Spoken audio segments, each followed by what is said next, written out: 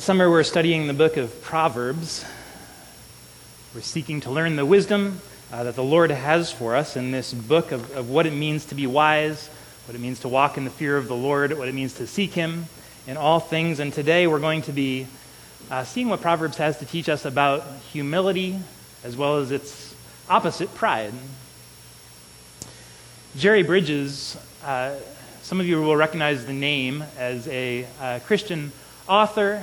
I was able to know him a little bit in his older years and would be one of those people I think of as one of the most wise and humble saints.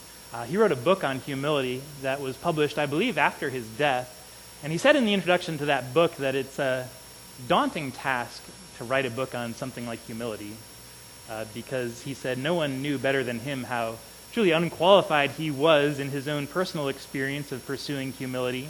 And he was afraid that as the author, people would assume that he was writing as one who had figured out humility, one who could say, follow me, I have studied this, I have pursued it, I have learned it. And he feared people would assume he was attempting to write as an expert, one who no longer struggled with pride and was writing to show others the way. He said, in fact, there would be a pretty healthy dose of irony in anyone who wrote about humility with such an attitude. Not least because the very assertion itself that you have mastered humility is actually quite proudful. It's one of those things. And so he insisted that he would go on and write the book anyway, not because he had mastered that craft and was writing as a model, but rather because he could say, we will study the scriptures together and seek to follow the Lord in this together. And he said he wrote as a struggling practitioner who wished to share what he had learned and what he was striving to put into practice. And I approach humility the same way today, not coming to you as a master of the craft, but as one who knows my own struggles with pride and yet is able to read what the scriptures teach and desires to submit myself to them and desires for all of us to submit ourselves to the word of the Lord. And so we will look to the scriptures and we'll look to Christ as our model for humility today. I've got a selection of Proverbs that are collected there on page 9 in the bulletin. And as we've been doing with Proverbs, since we're sort of taking it topically, it's often easier to follow along in the bulletin than in your Bibles, but I encourage you to have both available. I'm going to read this collection of Proverbs here on page 9 in the bulletin. And as is our custom, let me ask, if you're able, would you please join me in standing as we hear the reading of God's holy word today? This is the word of the Lord from the book of Proverbs. Towards the scorners he is scornful, but to the humble he gives favor. The fear of the Lord is hatred of evil. Pride and arrogance and the way of evil and perverted speech I hate. When pride comes, then comes disgrace, but with the humble is wisdom. Whoever belittles his neighbor lacks sense, but a man of understanding remains silent. The Lord tears down the house of the proud, but maintains the widow's boundaries. The fear of the Lord is instruction in wisdom, and humility comes before honor.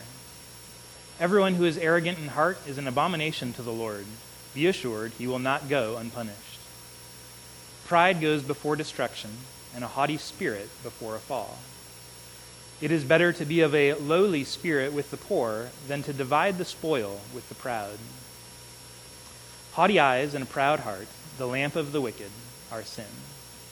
The reward for humility and fear of the Lord is riches and honor and life. Do not put yourself forward in the king's presence or stand in the place of the great, for it's better to be told, come up here, than to be put lower in the presence of a noble. Let another praise you and not your own mouth, a stranger, not your own lips.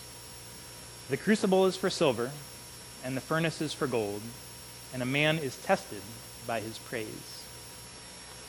Heavenly Father, we're thankful for your word. We're thankful for the book of Proverbs that you have given to us, that we might learn wisdom, that we might learn the fear of the Lord, that we might learn humility from you. So, Father, we pray as we devote ourselves to the teaching of your word right now, as we gather around your footstool to learn from you, we do ask that you yourself would be our teacher.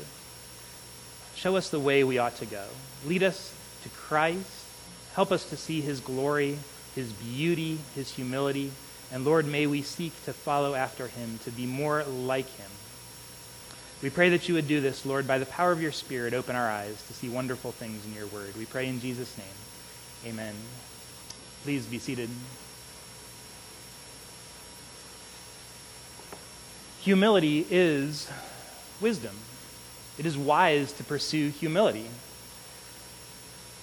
Many people would consider it foolishness. In fact, I approach the topic of humility today knowing that of all the things we have studied and learned in the book of Proverbs, humility is perhaps one of the most countercultural things that we will study. One of the most countercultural attitudes that we will, as Christians, seek to pursue and seek to grow in is this attitude of humility and eschewing pride. Humility is simply not one of our cultural values if we think about the world that we live in today. In fact, it would be easy to draw numerous examples of the way that pride is one of our cultural values today. We live in a society that prizes pride. We live in a world where everything is about seeking number one, about getting ahead, even if it means occasionally stepping on others. It means asserting yourself. The solution to every problem seems to be that you simply need to take more pride in your work, take more pride in yourself, in who you are, in what you do. That's the path to honor, they would say, to glory, to success. And yet, ironically, they've got it exactly backwards according to the scriptures, where Proverbs 15:33 says, the fear of the Lord is instruction and wisdom, and humility comes before honor. And if we want to seek after honor, the path begins with humility. The Bible couldn't be any more clear that humility is very dear to the heart of God. Regardless of how practical it may seem, regardless of how successful humility might make us, the Bible is clear that God delights in humility. God loves humility. Here's what I want us to see. 3 very simple truths from the book of Proverbs: the danger of pride, the beauty of humility, and the only sure path to humility. So the danger of pride, the beauty of humility, and then to be very practical about it. What is the path towards humility, this virtue that is very elusive, that is very difficult? But first, is pride dangerous? I said our first point is the danger of pride. How dangerous is it? Well, we read chapter 16, verse 5. It says, everyone who is arrogant in heart is an abomination to the Lord. Be assured he will not go unpunished. That's a pretty severe statement of the fact there. The word abomination, oftentimes we know in the scriptures, it's used for either idolatrous sacrifices that are an abomination to the Lord, or gross sexual sins, things that defile the person, things that defile the temple of the Lord. It's not a word we use very much, and partly we don't use it much because we feel the weight of that word. We feel the severity, that there's not much truly in life that rises to that point that we would say such and such is an abomination to the Lord. And yet, this verse says that pride, arrogance, the very attitude of the heart that seeks itself is an abomination. Why is it so severe? There's several reasons. We see that the foundation of pride, first of all, pride is a spiritual issue. Right? Before it is an emotional or a relational issue, the foundation is a spiritual issue. The essence of pride in our heart, regardless of how that plays itself out, regardless of the way that it shows itself in life, the essence of it, its very core, pride is a desire to take God's place. Right? To be our own Lord, to be our own supreme being, to have ultimate control over our lives and perhaps over the lives of those around us. If we look at 15:25, the Lord tears down the house of the proud, but maintains the widow's boundaries.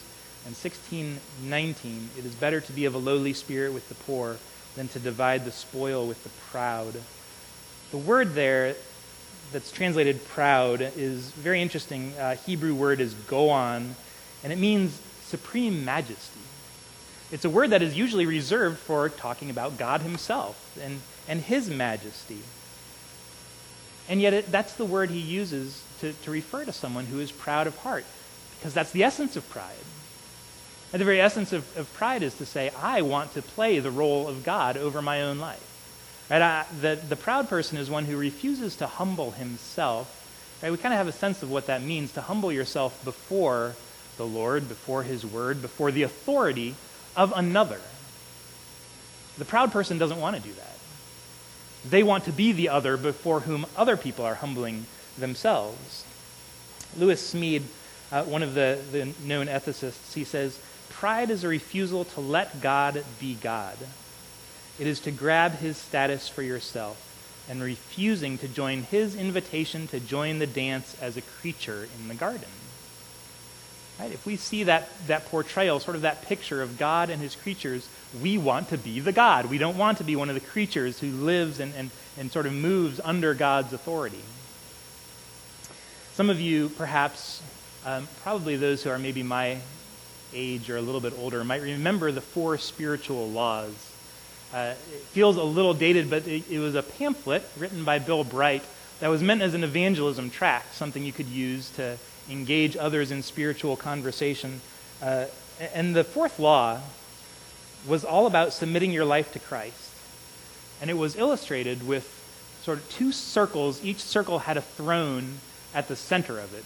And the first circle had self written on the throne. And the second circle had Christ on the throne. And those were meant to be a representation of just a simple way to ask the question to somebody else, who is on the throne of your life? Right? Who are you submitting to? Who is in charge? Is it you? Do you have final authority? Do you maintain the right of the final say in any major decision in your life? Or have you fully and completely surrendered your life in submission to Christ to the point that you are willing to say, he is on the throne, and therefore I submit to his word? Right? The proud person is the person who doesn't take orders from someone else. Right? They have self written boldly on the throne of their life. That's pride. That's pride. It takes humility to say, the throne of my life I will give to someone else. I am off that. I am no longer the king, the supreme being of my own life, but I'm going to humbly submit that position to another. That is what humility is. And pride is, we see it in that illustration, that pride is ultimately idolatry. It's a form of idolatry. It's a form of wanting to worship someone or something else, namely ourselves, rather than God. That's why I believe it says it so severely. That's why pride always goes before destruction. Because God wins that battle in the end. And that is a useless battle to win, to say, I will keep myself on that throne. Pride begins as a spiritual issue. It shows itself often as a relational issue. And so it begins with a spiritual issue. We see it most commonly as a relational issue. That pride, the way we encounter it, pride is feeling the need to be better than others or have more than others, somehow surpassing others, those who are around us. And so chapter 11, verse 12, the next one down. Whoever belittles his neighbor lacks sense, but a man of understanding remains silent. That's what pride makes us do, right? Belittling your neighbor. Having some interaction where you are seeking the upper hand, you are putting yourself above your neighbor. C.S. Lewis wrote this about pride, and you've probably heard this before. He writes, pride gets no pleasure out of having something, only out of having more of it than the next person. It's the comparison that makes you proud, the pleasure of being above the rest. Once the element of competition is gone, pride is gone. And that's how we usually encounter pride, is that pride is always comparing ourselves with those who are around us. Pride says, I take no pleasure in having what I have unless I have more of it than somebody else, right? Unless by comparison it makes me look good or it makes me feel good about who I am and what I've done, the life that I live. It's pride that makes us turn all of life into a competition. It makes us turn all of life into a hearing. in which we're always on trial, we're always trying to prove our worth, we're always trying to justify our existence. Isn't that the way pride gets in us? It says, I must prove that I am worth something, that I have value, that I'm somebody, right? That I am a worthy person. I think at the root, every person feels that. To some degree, at some level, we feel like we are constantly trying to justify our own existence, to prove that we belong somewhere, right? That we have value as a person. And so what happens, if that's the root of pride, the way that shows itself is you end up seeing everything in life through this lens of how it affects you. Or you see everything in life through the lens of how it reflects, how other people will judge you because of it. Right? How does this make me look? Do I come out of this looking good? Which makes it impossible to truly and sacrificially love other people. Whether it be your own family members or your neighbors or your church members, whoever it is, if everything is always somehow reflecting on you and you can't set yourself aside to truly enter into somebody else's experience, then you aren't really empathizing. Look at chapter 21, verse 4. It says, haughty eyes and a proud heart, the lamp of the wicked are sin. You see, a lamp is something that we use a lamp to see other things. And the lamp that we use determines how we see them. Right? For instance, a few weeks ago, our family went to a nighttime star festival at Malibu Creek State Park. And it started right before dusk, and so the sun was going down, it was getting dark. They had a whole bunch of telescopes set up on the lawn that you could look through. There was a bat hike. There was a talk on light pollution. It was just all this star festival stuff that was really fun. And so in preparation, we all colored lenses red for our flashlights and our headlamps and everything, because when you're outside at night, right, if you have a white light, that destroys your night vision. Right? And it takes your eyes kind of a long time to adjust to seeing things in the dark. But if you have a red-colored light, it does not destroy your night vision, and you can see things better in the dark. So we're all walking around with our red flashlights and our red headlamps. But the lens was red, and it made everything look red. Right? Everything sort of had this reddish, pinkish hue to it, even things that weren't really red. The lamp that you use colors everything that you see. If it says, haughty eyes and the proud heart are your lamp, that's the person who everything they see through a certain filter. They look at everything in life in terms of this question: how does this reflect on me? How does this make me look? Right? Is this a good look for me if other people see me engaging in this activity? If other people see me reading this book or watching this movie, does that increase their perception of me? Does that sort of lift me up, or is that going to drag me down? Are they going to make fun of me? But everything in life is encountered through that lens. That's pride. That's arrogance. Now, how else do we diagnose pride? It's usually through our relationships. It's a spiritual issue, but this is where we see it. Here's some of the symptoms of pride.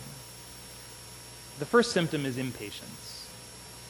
Right? The proud person has no patience for other people. That's the very nature of patience, really. Patience is what? It's allowing yourself to be inconvenienced by someone else, right, without retaliating against them. That's what it is to be patient. And, when I talk about impatience, you have to believe me. I know what I'm talking about. I've been around that block many times. Right? Impatience is not allowing myself to be inconvenienced. Why not? Because everything's about me. Right? Don't they understand? Why don't they see what they're doing to me? Don't they understand how this makes me feel? Everything becomes about me. I have no capacity to relate to others in love. And the reality for me is that if I am being impatient, if I'm losing my temper, if I'm yelling at the kids, it's nothing to do with them. Well, maybe a little bit, right? They set it off, but the reality is it's because of me. It's because something in my heart is seeing their activity through the lens of my own reputation. It's seeing their activity through the lens of how it makes me feel. It's about myself. That's where impatience comes from. Or another symptom of pride is judgmentalism, right? Being harsh, being a critic, being judgmental on others. Spiritual pride tends to speak of other person's sins with contempt, with bitterness, with pride, and looking down on others with this sense of superiority. Right? There's almost a pleasure that we get from talking about the sins of others because we're not talking about our own sins. And gosh, if other people are so terrible, that makes us feel good about ourselves. It's the comparison. But that's pride. That's pride. If you are more troubled by other people's sins than by your own sins, then that's a pride issue. That's a pride issue. And here's the third diagnostic of pride, is if your heart is unteachable. And we'll come back to this in a moment, the flip side for humility, but there's a character in the book of Proverbs who's called the scoffer. The scoffer is completely unteachable. The scoffer doesn't listen. The scoffer can't learn anything, right? Because he knows he has nothing to learn. Right? He can't listen to others, and so he's unteachable. That's the capstone of pride. So pride is dangerous, but Proverbs presents humility as not just good, but beautiful. The beauty of humility. So here's what humility is. In the book of Proverbs, being humble is completely different from maybe being simple. Right? It's not just the simple person. In fact, Proverbs says the simpleton is destroyed for lack of sense. In the book of Proverbs, being simple is really just one more way of being a fool. Being humble, it's part of wisdom. It takes really sophistication. It takes quite a bit of insight. Right? Humility is the end of a road of sort of this spiritual journey of the fear of the Lord, growing in wisdom, growing in humility. Right? It takes a lot of spiritual insight to cultivate an attitude of humility in your own heart. Humility is not a personality trait. That's not just something that you're born with. It's a spiritual fruit. It's something that comes out of the fear of the Lord. It's something that comes from walking with Christ over time. It's something that we grow in, that we're born bad at, but we learn through Christ. What is it? It's a disposition of the heart that is not always concerned with itself, so that it is free to obey God and to love others.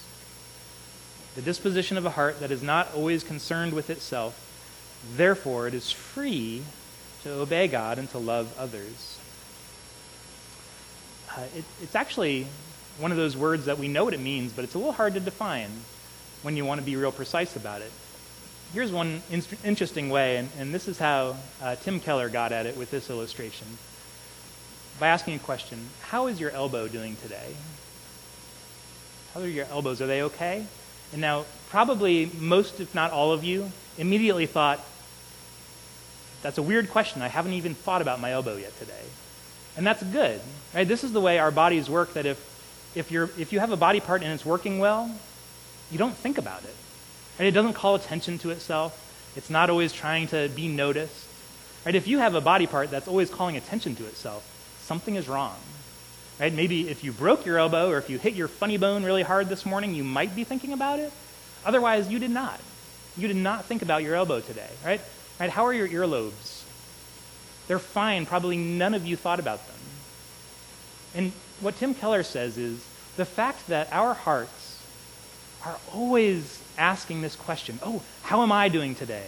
Have I been thought about enough today? Are people respecting me enough today? What do others think about me today? He says that is a symptom that all is not well.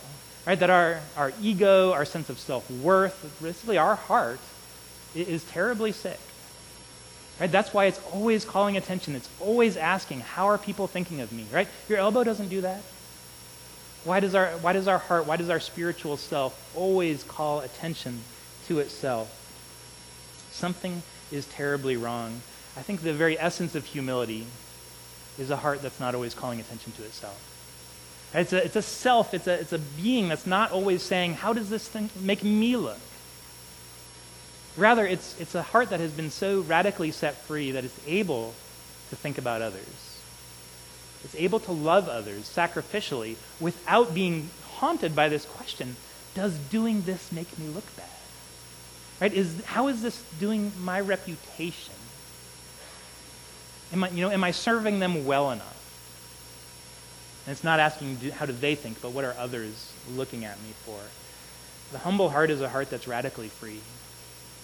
It's free from this constant second guessing of self. It's free from this constant questioning. It's free from always being on trial, right? Of always having to justify itself, of always having to prove, to justify its existence.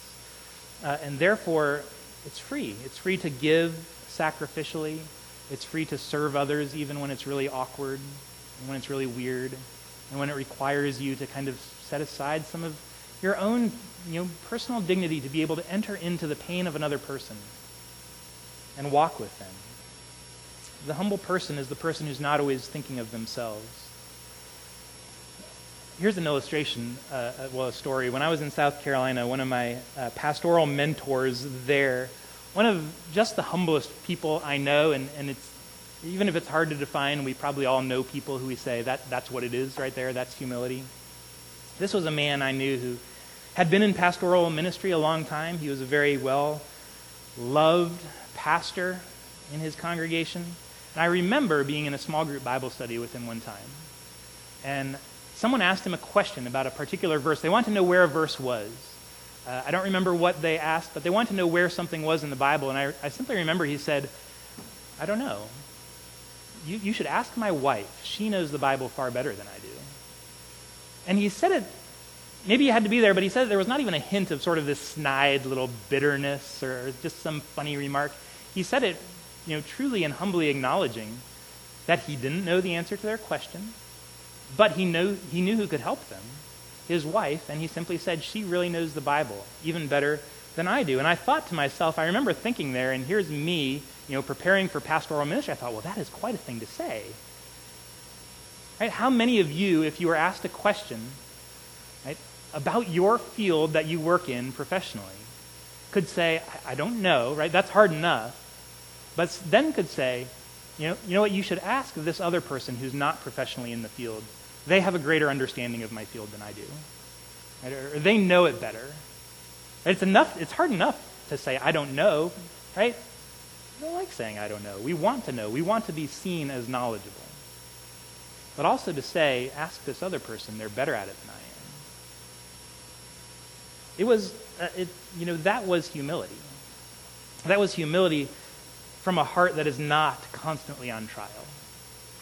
That was a heart that doesn't feel the need to every day prove its worth, to justify its existence, to once again prove to the world and to others that it deserves to be where it is. It's really the humble heart that is the only heart that can be so honest as that. Now, how do we diagnose humility? What can we strive for? How do we get there? Well, here's two ways to diagnose it. The first one is teachability. Right? If pride is marked by unteachableness, then humility is marked by teachableness. And I don't have a particular verse. I have 9 chapters of Proverbs. Right? The first 9 chapters, over and over, the father is saying, son, listen to me. Son, gather up the words of my mouth. Right? Seek this out. He is constantly urging the son in the book of Proverbs to seek wisdom, to be teachable. One particular one is 4:26. Ponder the path of your feet, and all your ways will be sure. Right? But it's only the humble person who is able to ponder the path of his feet. The proud person is constantly defending the path of his feet. Right? He can't bear the weight of asking, am I going the right way or not? Right? Do I need to repent and go a different way? But the humble heart is one who is teachable, who's able to listen to reproof. And in fact, the humble heart is one that loves to hear reproof. Because reproof is the opportunity to repent of sin and to make those mid-course corrections and to begin to follow Jesus more faithfully. Right? The humble heart is one that can accept reproof as an opportunity to grow rather than the sting of a burned pride. Right? One that's been hurt because it's been exposed as being wrong. The humble heart is one that accepts that willingly, joyfully. The humble heart is that heart that knows full well how much they don't know. They know how much they still need to learn. They know full well that they are not at the end of the race of sanctification, and they're willing to accept help from others. Here's one way to know if you have a teachable heart. I came across this week. David Gibson, an Old Testament scholar, he asked this question. When was the last time you read some instruction in the Bible that you didn't agree with and you obeyed it anyway? Or perhaps the last time you came across an instruction in the Bible that you just didn't understand and you obeyed it anyway.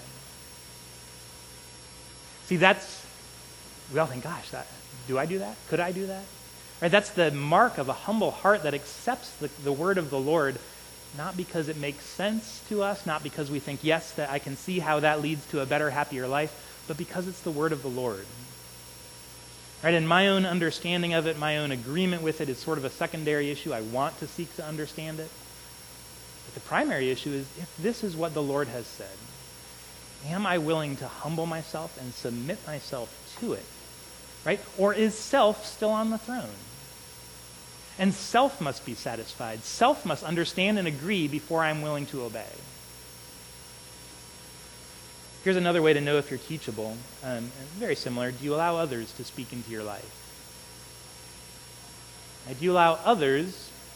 The first one was about the Bible, but what about the communion of the saints? Right? What about other believers in your life? Do you allow them to speak into your life and to be able to listen to that?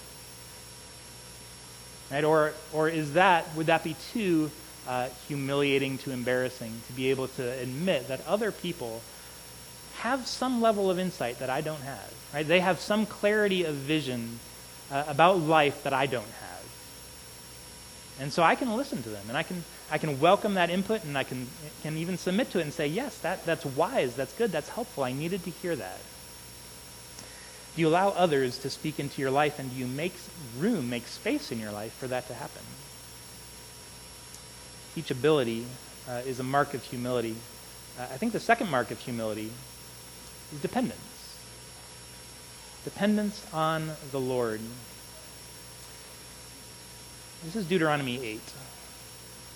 Remember how the Lord your God led you all the way in the desert these 40 years to humble you and to test you in order to know what was in your heart, whether or not you would keep his commands. He humbled you, causing you to hunger, and then feeding you with manna, to teach you that man does not live on bread alone, but on every word that comes from the mouth of the Lord. So here, what Moses is saying, what the Lord is saying in these verses, is that God intentionally humbled his people. And really the only way that God humbles his people is through trials, through difficulty. And he's saying here, yes, I led you in the wilderness for 40 years. I caused you to hunger. And he did that because he had a purpose in mind, and the purpose was to humble his people, right? To do a work of spiritual sanctification and bring maturity into their hearts. And so God would intentionally allow these people whom he loved to suffer, to hunger, because he had a greater good in mind. And that was their humility. And it was their dependence on the Lord. For most of us, right, most grown-ups, dependence is a scary thing. We crave independence. Because independence, again, it's sort of this reflection of I am sovereign over my own life. Right? I do not need others. But God says he delights in the attitude of dependence that is humble before the Lord. And God delights in humility to such a degree that he's willing to teach his children humility, even though it means humiliating at times his children. Now, having said all this, how do we grow in humility? Humility is a lifelong path. I take it to be one of the most difficult virtues for us to learn, and pride one of the most difficult sins for us to root out of our hearts. In so many ways, pride is a root sin. It's the kind that we can kind of chop down over and over, but it keeps growing back because the root is deeply lodged. How do we dislodge it? How do we grow in humility? it, you know, we can't just make the decision. We can't just say, okay, I'm going to try even harder this week to be humble, right? I'm going to pull myself up by my own bootstraps. I'm just going to roll up my sleeves. I'll be humble. I'm just going to do it, right? That would last like a solid 7 or 8 minutes before you failed and realized you need a better strategy. How do we pursue humility? Humility is a natural byproduct in a heart that knows and believes the gospel. And humility is a natural byproduct that naturally occurs in a heart that knows deeply and believes humbly the truth of the gospel. Right? To accept that, think of Ephesians 2:8-9, for it is by grace that you have been saved through faith. And this is not of yourselves. It is the gift of God, not by works, that no one may boast. There's like 5 sentences in a row in there where he's trying to teach us this truth that we did not do this. Right? We are not saved by our own goodness, our own works, but it's the grace of God. And the purpose is that there might be no boasting among those who know Jesus Christ. That there might not be any pride, that spiritually it will root out this pride that lodges so deeply in our hearts. And he says that happens because we know the grace of God to us in Jesus Christ. That we know that, see, the human heart in our fallen condition is just hardwired to dislike that whole idea of grace and accepting something we want to earn, right? We want to deserve. We want to work for and earn our own place because we want to take the credit. And if we can take the credit, that means we can also get the glory. And the little self that's perched on the throne of the heart can grow a little bigger and feel even better. The truth is, we don't really like this idea that there is nothing we can do to contribute to our salvation. But it's truly and purely, completely by grace. And that's why grace is so good for us. And that's why we need to go back day by day by day to rest in the goodness of Christ, to just marinate in the grace of God towards us in Christ, to relearn this lesson every day that we are not saved because of what we have done. We are saved purely as a gift of God's grace. Because what the doctrines of grace do is they deflate our pride. And it's like they deflate it from the inside out. They just remove the nerve, and then the whole thing just kind of collapses. Pride is constantly trying to prove your worth, always on trial, justify your existence. Humility has the unique ability to just rest. To just hear the word of the gospel that we're saved by the grace of God that's shown to us in Jesus Christ, and to just be able to hear and accept and rest in that and say, praise God. Praise God that he saved me and he loves me not because of who I am. And it's not because I'm better than anyone else. It's not because I've worked hard enough, I'm smart enough, I'm good enough, I've earned my spot here. In fact, we're called to know our own sin and to think just the opposite, that we don't deserve any of this. But because of the grace of God, he looked upon us in our own sin. He looked on us in our spiritual poverty. He saw people who were rebellious, who would run from him, who would be this prodigal, who would spurn his goodness. And he saw us and he loved us. And he knew you by name. And he gave his only son, Jesus Christ, to die for you. That he could therefore remove that heart of stone and give you a heart of flesh, make you into his child, and sit you around his table. Here's one of the great freedoms that comes with knowing the grace of God to us in Christ. It's the freedom of humility. It's the freedom to stop thinking so much about ourselves. The freedom to stop obsessing over our own image, how others are seeing us, whether or not they think of us the way we want them to think of us. The gift of grace is we can be done with that nonsense. We can rest in the sufficiency of Jesus, not ourselves. And therefore, with that gift of grace given to us, we're free to acknowledge our own sin. Right? We're free to repent. We're free to say, yes, I agree with the Lord that I am a sinful person. Right? I'm saved by grace. I still have these lingering sins that are hard for me to get rid of and I'm struggling with them, right? They tear me down sometimes.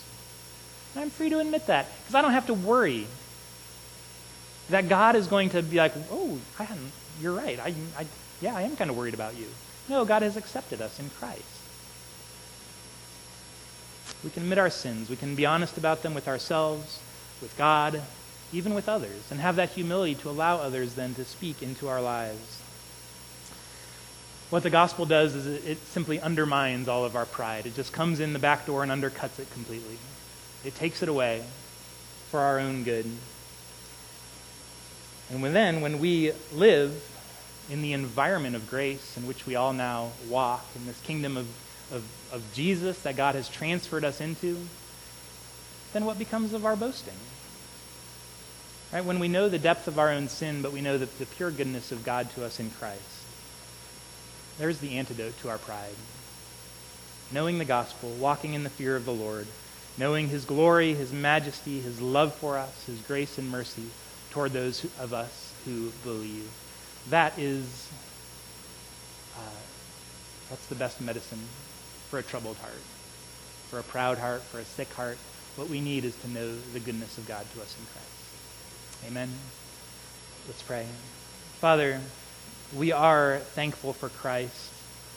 And Lord, we do pray for the power of your Spirit this week to take these verses from the book of Proverbs to teach wisdom to our heart. Lord, take your word and press it on us, that it may take root, that it may grow, that it may bear fruit 30, 60, even 100 times that which has been sown, not because of our goodness, but by the power of your Spirit at work in those who believe. We pray that you would do this, Lord. Give us humility. Make us more like Christ. Humble us that we might be confident in your grace to us, that we might delight in your children, not because of who we are or what we've done, but because of what Jesus has done and finished and accomplished.